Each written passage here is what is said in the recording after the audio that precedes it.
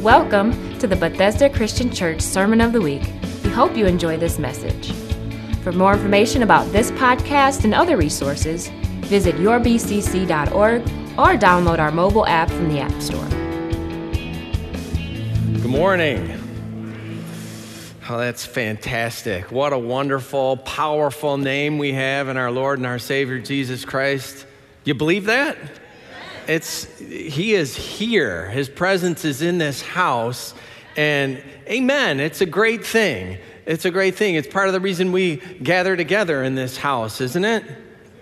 To experience the presence of the Holy Spirit, the powerful presence, the wonderful presence of the Spirit of our Lord and our Savior, Jesus Christ. It's one of the reasons we're here in this place, in this house. Last Sunday, I started talking about our house, our house and our home, and the difference between house and home. The house is the building. The house is the structure. But the home is different.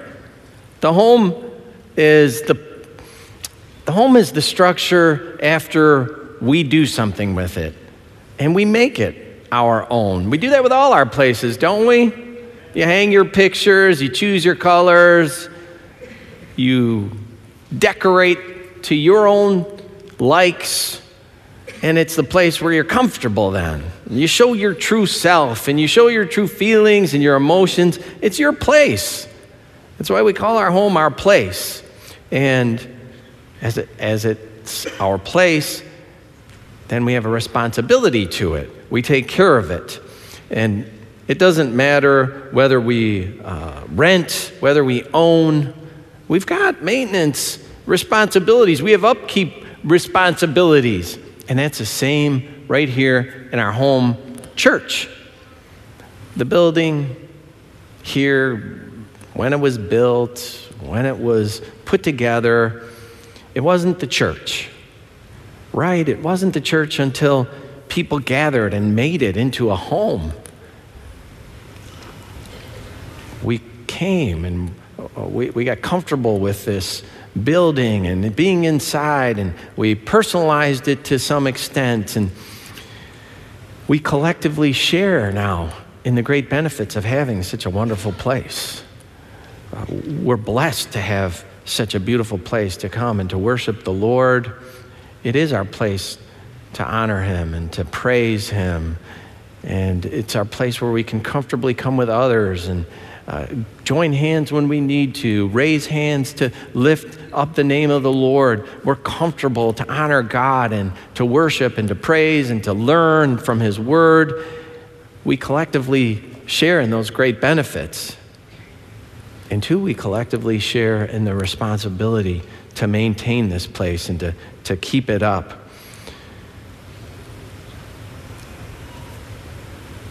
And we need to do that. We need to keep it.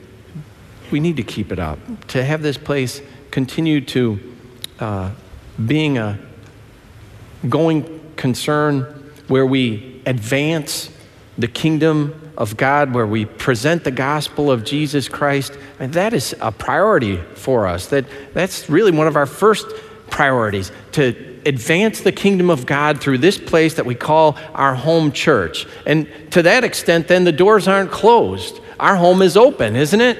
Our home is open to the lost, and it's open to the hurting, and it's open to the empty that need to be filled, and it's open to the desperate and the hungry, and it's open to those who are searching for purpose or seeking to be fulfilled in life because they haven't found the true way to be fulfilled. They haven't found the hope in Jesus Christ. Our home is open to all of these so that we can build up this spiritual house, the spiritual place.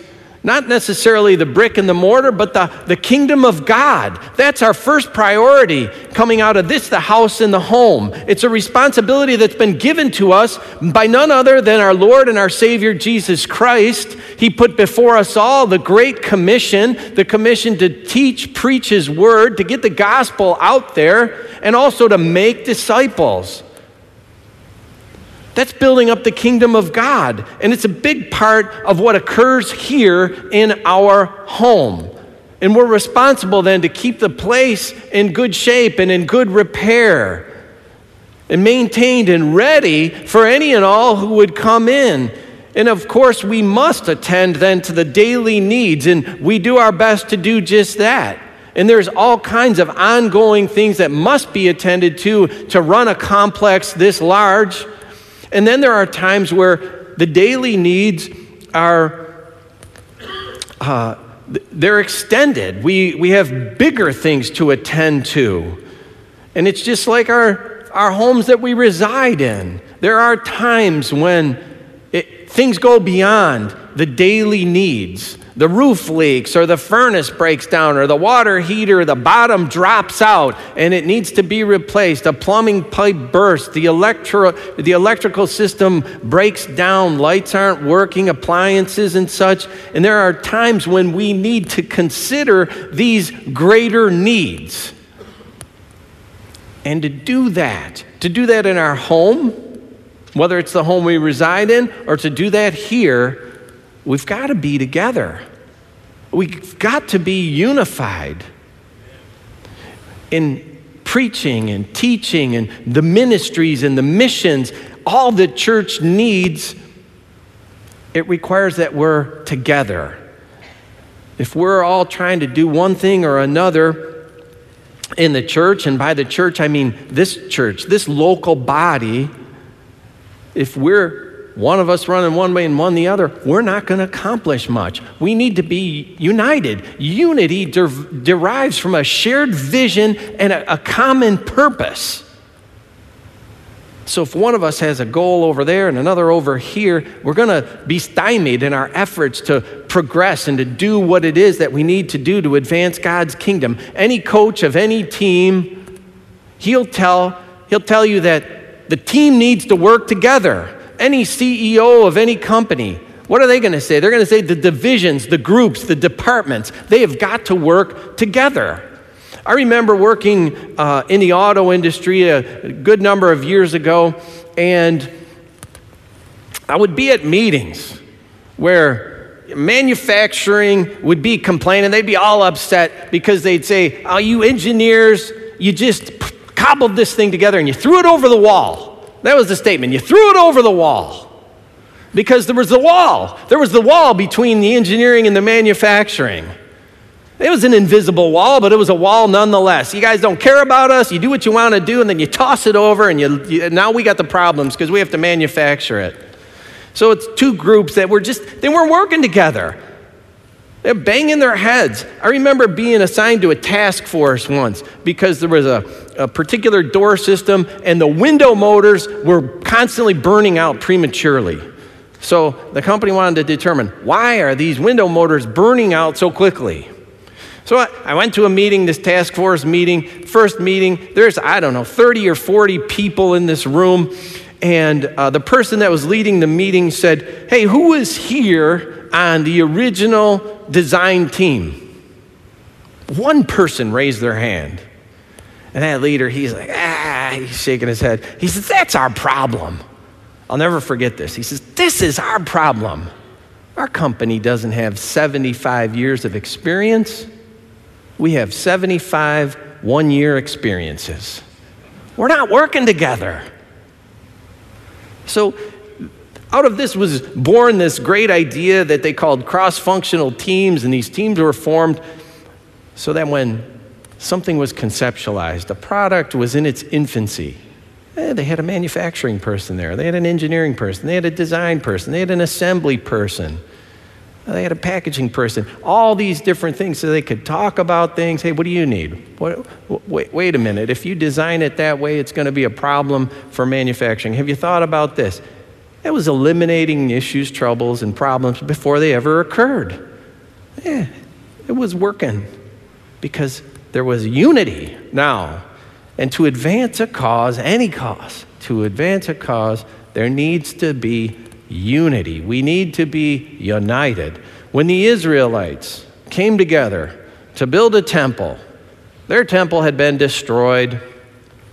They had been cast off to Babylon into exile, but they came back. They came back to a home They came back to a destroyed city of Jerusalem. Their capital was gone, and their temple no longer stood. So they wanted to build a temple. The book of Ezra speaks to this. And I want to just read one verse from Ezra chapter 3, and it's verse 1. It says, "When the 7th month came and the Israelites had settled in their towns, the people assembled together as one in Jerusalem." The people assembled together as one. They had a mission to accomplish. They had a goal before them, and it was to build a temple. The people were as one.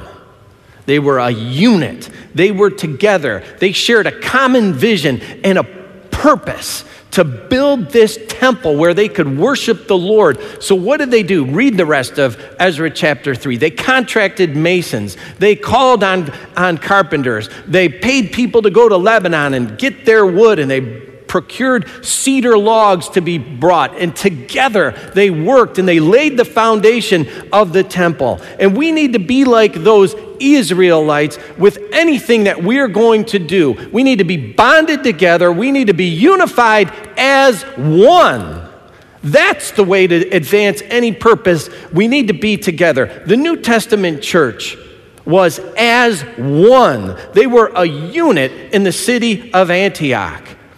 A group of people that had a vision and a purpose. They were going to go out and they were going to spread the word of God to the world. Christ had given this great commission. Go to all the world. Jerusalem, Samaria, the ends of the earth. I don't know if that was burning inside them. We don't get all the details, but they were in prayer and they were fasting. Together, this church in the city of Antioch was praying, and they were fasting together, and they received a word from the Lord. And that word was, "Set apart for me Barnabas and Saul for the work to which I have called them." Their unity together sparked the growth and the advancement of the church into Asia Minor and then into Europe. And the church blossomed, and then it exploded because they sent out Paul and Barnabas. And Paul and Barnabas were joined by others in this purpose of spreading the gospel and building the church. Others like Silas and Timothy and Priscilla and Aquila and Apollos. And then there was Titus and Epaphras. They joined them in this effort to make the church. It was Epaphras who planted a church in the city of Colossae. And Paul wrote to this church. And I find what he wrote can be an encouragement to every single one of us. Paul wrote an encouragement, I think, that tells us to be united, to stay together, to advance, share a vision, share a common purpose. He wrote this early in his letter in the opening chapter to the Colossians, and this is Colossians chapter 1, verses 15 through 18.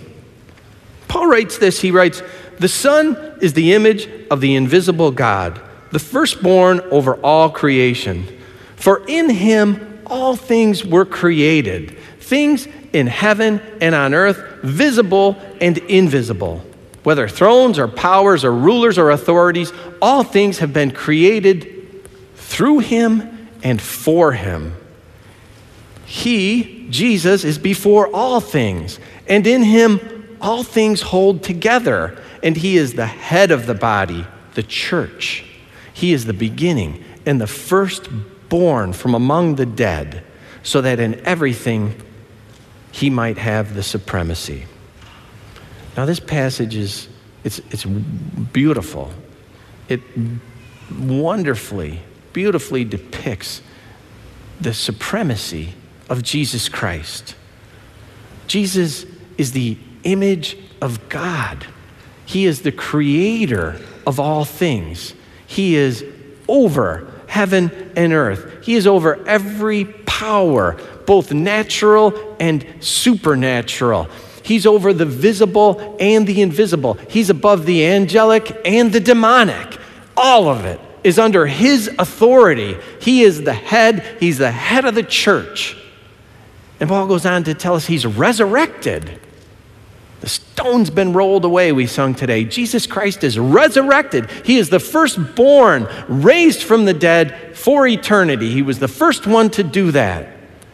And over everything, Jesus has the supremacy. And then Paul writes this phrase, in him all things hold together. And to me, that speaks to the foundation of unity. If we're to be together, if we are to be united, the absolute priority is to be in him.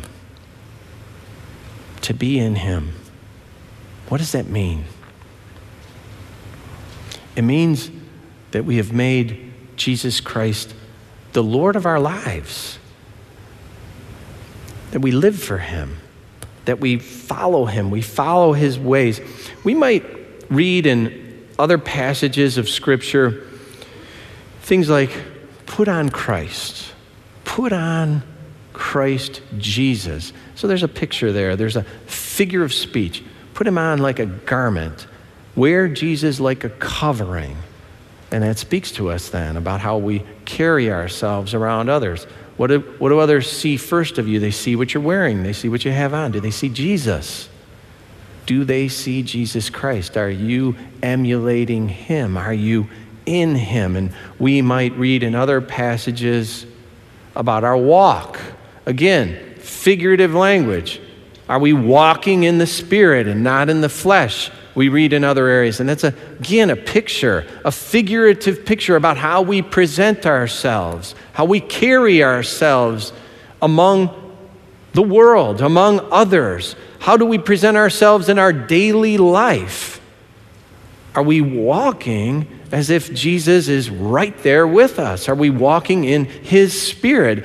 If we have put on Christ and if we walk in the Spirit, then from home to school to community and neighborhood to work, we present ourselves as emulators of Jesus Christ, as imitators of all that he taught us. And we can then say we're in him. We are in him. And we're together then with others who are in him. When we come alongside others who are in him, this likeness of Christ that we share is a catalyst for unity and bonding. For in him, all things hold together, cemented, bonded. And that all sounds great, doesn't it? It all sounds good. But putting on Christ and walking in the Spirit, this is abstract language. This is figurative speech. Can we get it down to practical matters? Can we get it down to really what living is all about? And I say, yes, we can. We must, as a matter of fact. We can't just live figurative speech. And Jesus, our Lord, he brought things down to our level. Now, sometimes he spoke in parables and he spoke in things that had to be interpreted to be understood. But Jesus also brought things right down to a plain and simple level that we can all understand. Jesus said things like, love the Lord your God with all your heart and with all your soul and with all your mind and with all your strength. And love your neighbor as yourself. And he said, there is no command greater than these. Now that's getting down to some brass tacks. That's not figurative language. Love your neighbor. Now, he was called out on that by the scribe that wanted to catch him or trick him. Who's my neighbor? Well, Jesus laid it out there. Everyone's your neighbor. Really, that's the essence of the story of the Good Samaritan. Who was his neighbor? Was the one that helped him. Jesus put the guy to shame who asked him that question. love the Lord, love your neighbor. Love is preeminent. Love is preeminent in putting on Christ. Love is preeminent in our walk in the Spirit. Being in Him is founded in love. Why? He loved us so much, He gave His life. He gave His very life for us. And then our response is love, because He loved. Paul wrote somewhat a summary in his letter to the Ephesians about this.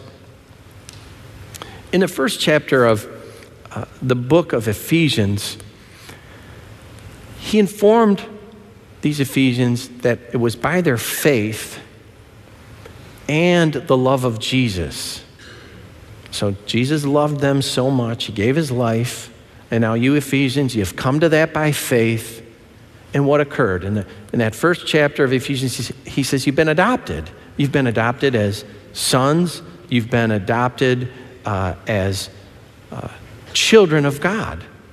That's verse 5. And they belong to the church, he said. And he said, that's God's body. That's the body of Christ. And God plans to bring this together, this thing called the church. He plans to unify it. He plans to bring it together in unity, and that's verse 10. And then he says, you Ephesians, you were dead in sin, and you've been made alive in Christ, and you share in this thing that's called the body of Christ on earth. And Paul wrote, I want you to know this hope to which Jesus called you. And that's verse 18. They had been called to be in Christ's church, which God wanted to be in unity. So Paul had this theme somewhat started there in the first chapter, and when you get to the fourth chapter, he's getting down to the practical. In Ephesians 4, verses 1 through 3, he says, as a prisoner for the Lord, then I urge you to live a life worthy of the calling you have received. Be completely humble and gentle. Be patient, bearing with one another in love. Make every effort to keep the bond of unity of the Spirit through the bond of peace. So here again, we see this love. He says, make every effort to keep the unity of the Spirit, bearing with one another in love. So Paul was urging these Ephesians. He was urging them. And we can receive that same urging. We're Christians. These Ephesians were people that had come to Christ. Paul had opened that up in the first chapter. He talked to them about how they had been saved by the love of Christ and they'd come to Him by faith, and how He gives them this urging. And we can receive that same urging to show the love of Jesus to others and be united in this bond of peace and be at peace with one another. That makes us worthy of the calling we received from Jesus. The calling, which Paul again introduced in the first chapter, the calling to be the church and to be united as members of this body of Christ that's here on earth. We're all part of it. This little body we have here, Bethesda Christian Church, it's part of the great church which spans the globe, and each one of us has a part in that. It's an amazing thing, but we've been called to it, and we've been called to bring this kingdom on this earth, and we need to do it together. And Paul gives us some plainly practical direction by what it means to live, as it were, in Him. Because in Him all things are together. He says, be humble and gentle, patient, bearing with one another in love. If you want to hear the negative aspects of it, we're introduced to that a few weeks ago when Brother Barry Allen preached on New Year's Eve. He preached from later in Ephesians 4, which really just gives us the opposites, what not to do. Don't be harsh. Don't be unloving. Don't be hurtful. Don't be neglectful. Don't use words that tear people down. That's the end of Ephesians 4 and the beginning of Ephesians 5. Here at the start of Ephesians 5, Paul gives us the positive, the things to do, to be patient and humble and gentle and bear with one another in love. So what does it mean to be humble? Humility. Humility is thinking less of our own importance. It's being deferential. It's being submissive. Jesus Christ humbled himself when he became a man. He thought more of being with us. He thought more of being one of the creation. And he thought less of maintaining his supernatural glory. And that's our model for humility in life, Jesus Christ, for all. And all, the more so in the church. We should absolutely model that humility to the world. But if somehow we get in the church and think, well, hey, now we can be different. No, all the more so. And it doesn't mean that demands passivity. It doesn't mean that we're become some kind of a doormat. In unity there can be diversity. Earlier I said the church is open to all. And that's diversity. In Christ Jesus, there's neither Jew nor Greek, and bond nor free. There's male nor female. No, that's diversity. All are welcome.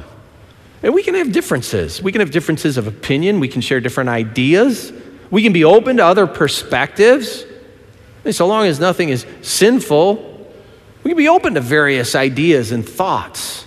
And humility says we listen. Humility says we allow someone else to express themselves, and that we take the time to hear. I once worked with a fella, I'll call him a one-upper. Have you ever worked with a one-upper? You ever been associated with a one-upper? It didn't matter what you said to this person. Did not matter. He one-upped it every time. Every time. Hey, I bought a new Buick. Yeah, I got a Cadillac. I mean, it was just that fast.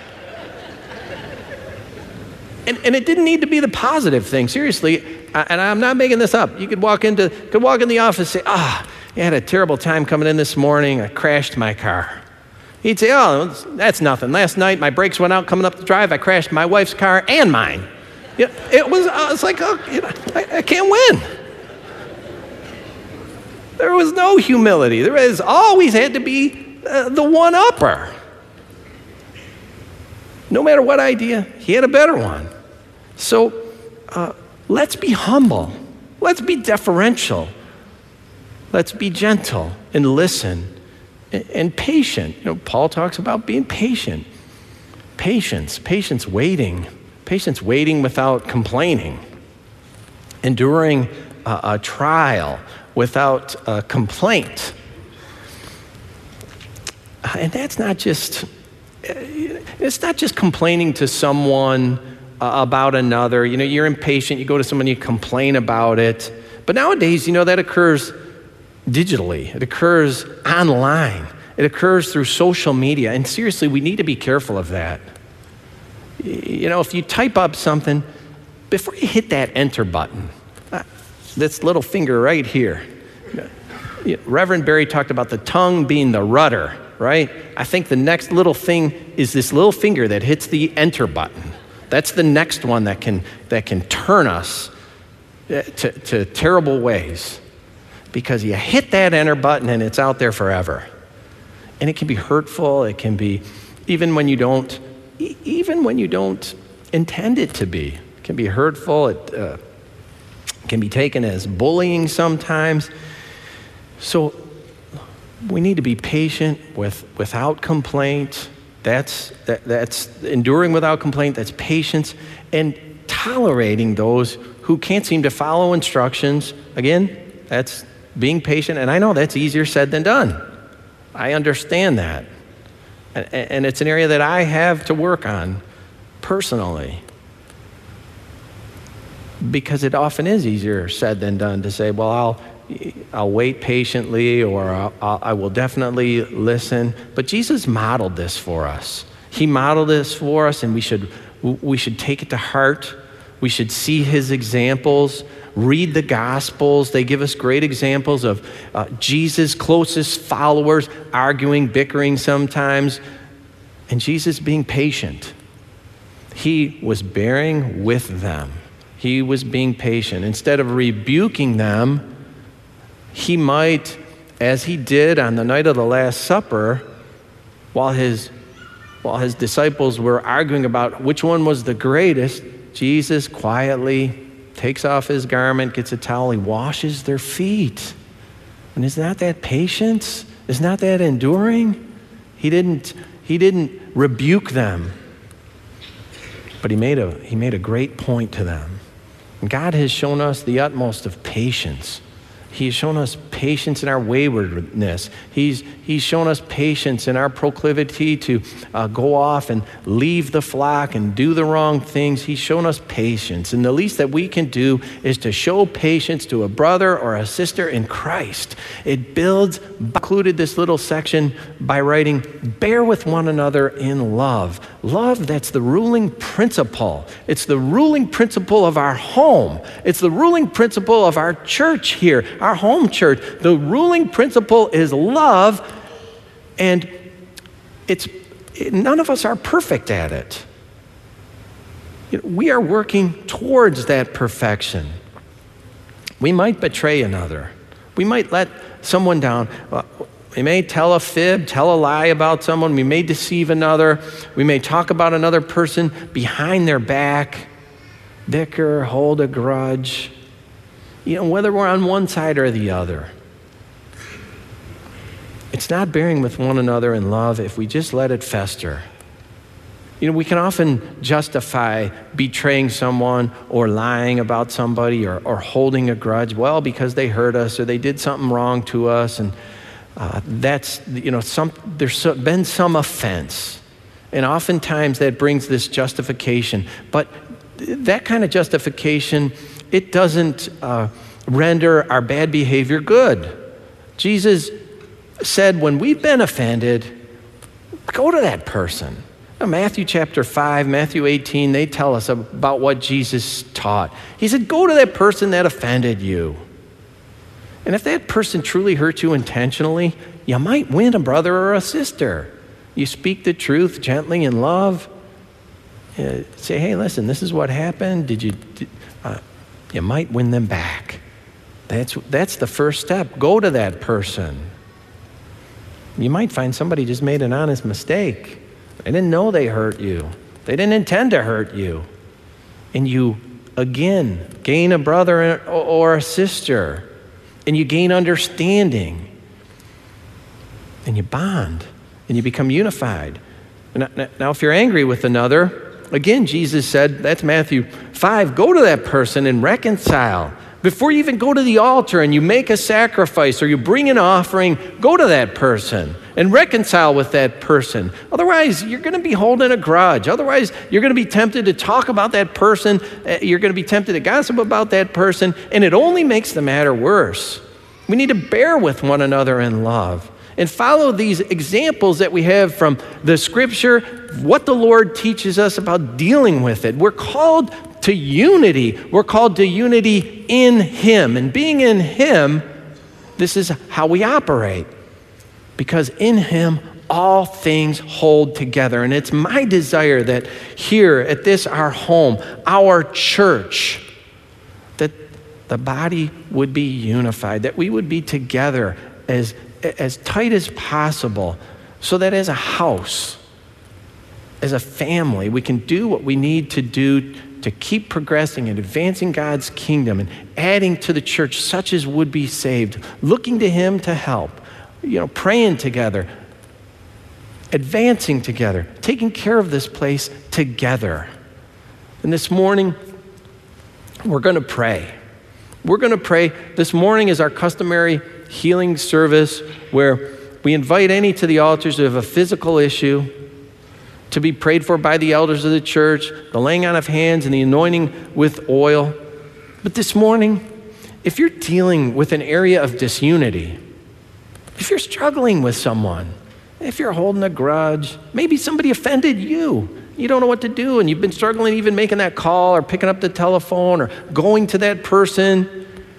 Maybe you need to work on patience. It's just been something that's been a struggle. Maybe it's humility. Maybe you've been that one-upper. It's humility that needs some attention. Maybe it's just in general bearing with one another in love. Come and get prayer for that too. You can come down here. Nobody's going to know. Nobody's going to know your issue. You can come down here and have an elder pray with you, join with you in prayer, and ask the Lord to help you on that. And I think it will make this body better, stronger, as one, like the Israelites in the time of Ezra, as one, like the church at the city of Antioch, as one to go out and do what God would have us to do, that this place could be built up as the house of God. It's what we're called to do. So if you need to lay down an issue, come to the altar today. I want to invite our elders to come, please. Come to the altars so that any and all can avail themselves to the laying on of hands, the anointing with oil. This is biblical. And it's something that we take seriously. God works here. God works through these channels of blessing. The elders of the church, the book of James tells us that. So don't be shy. Don't hold back if you need a touch this morning. God will meet you here, right here at these altars in front of the church. And if you don't need to, if you really are at a place where you feel you don't need prayer, I just want you to keep an attitude of worship here and a prayer that we're unified in this sanctuary. Pray for the others that are coming up here. Pray for these elders that God and the Holy Spirit will work through them. Keep an attitude of prayer and thanksgiving and worship as folks are being prayed for. Let's just invite God's blessing right now. Father, we just pray in the name of Jesus, God, that you would, by the power of the Holy Spirit, work through every elder, minister at these altars, Lord, at the front of this church, God, that you would use them as channels of your blessing, divine channels of your blessing. Lord, your word says if there's any sick among us, that they should come to the elders and be anointed with oil. And God, we are abiding by that principle that you've laid out in Scripture. And so, Lord, we ask and pray that you would work through each elder. God, as we abide in your word, we just pray you'd abide in each one of them, that the same Spirit that raised Jesus Christ from the dead would indeed work through every single elder here as they lay hands, Lord, and that things would be solved divinely. Lord, that physical healings would be accomplished. God, that needs for our attitudes and our help to be more patient and gentle and loving and to bear with one another in love, Lord, that you would help to accomplish that. God, we just commit this time of prayer into your hands and ask your blessing on it in Jesus' name.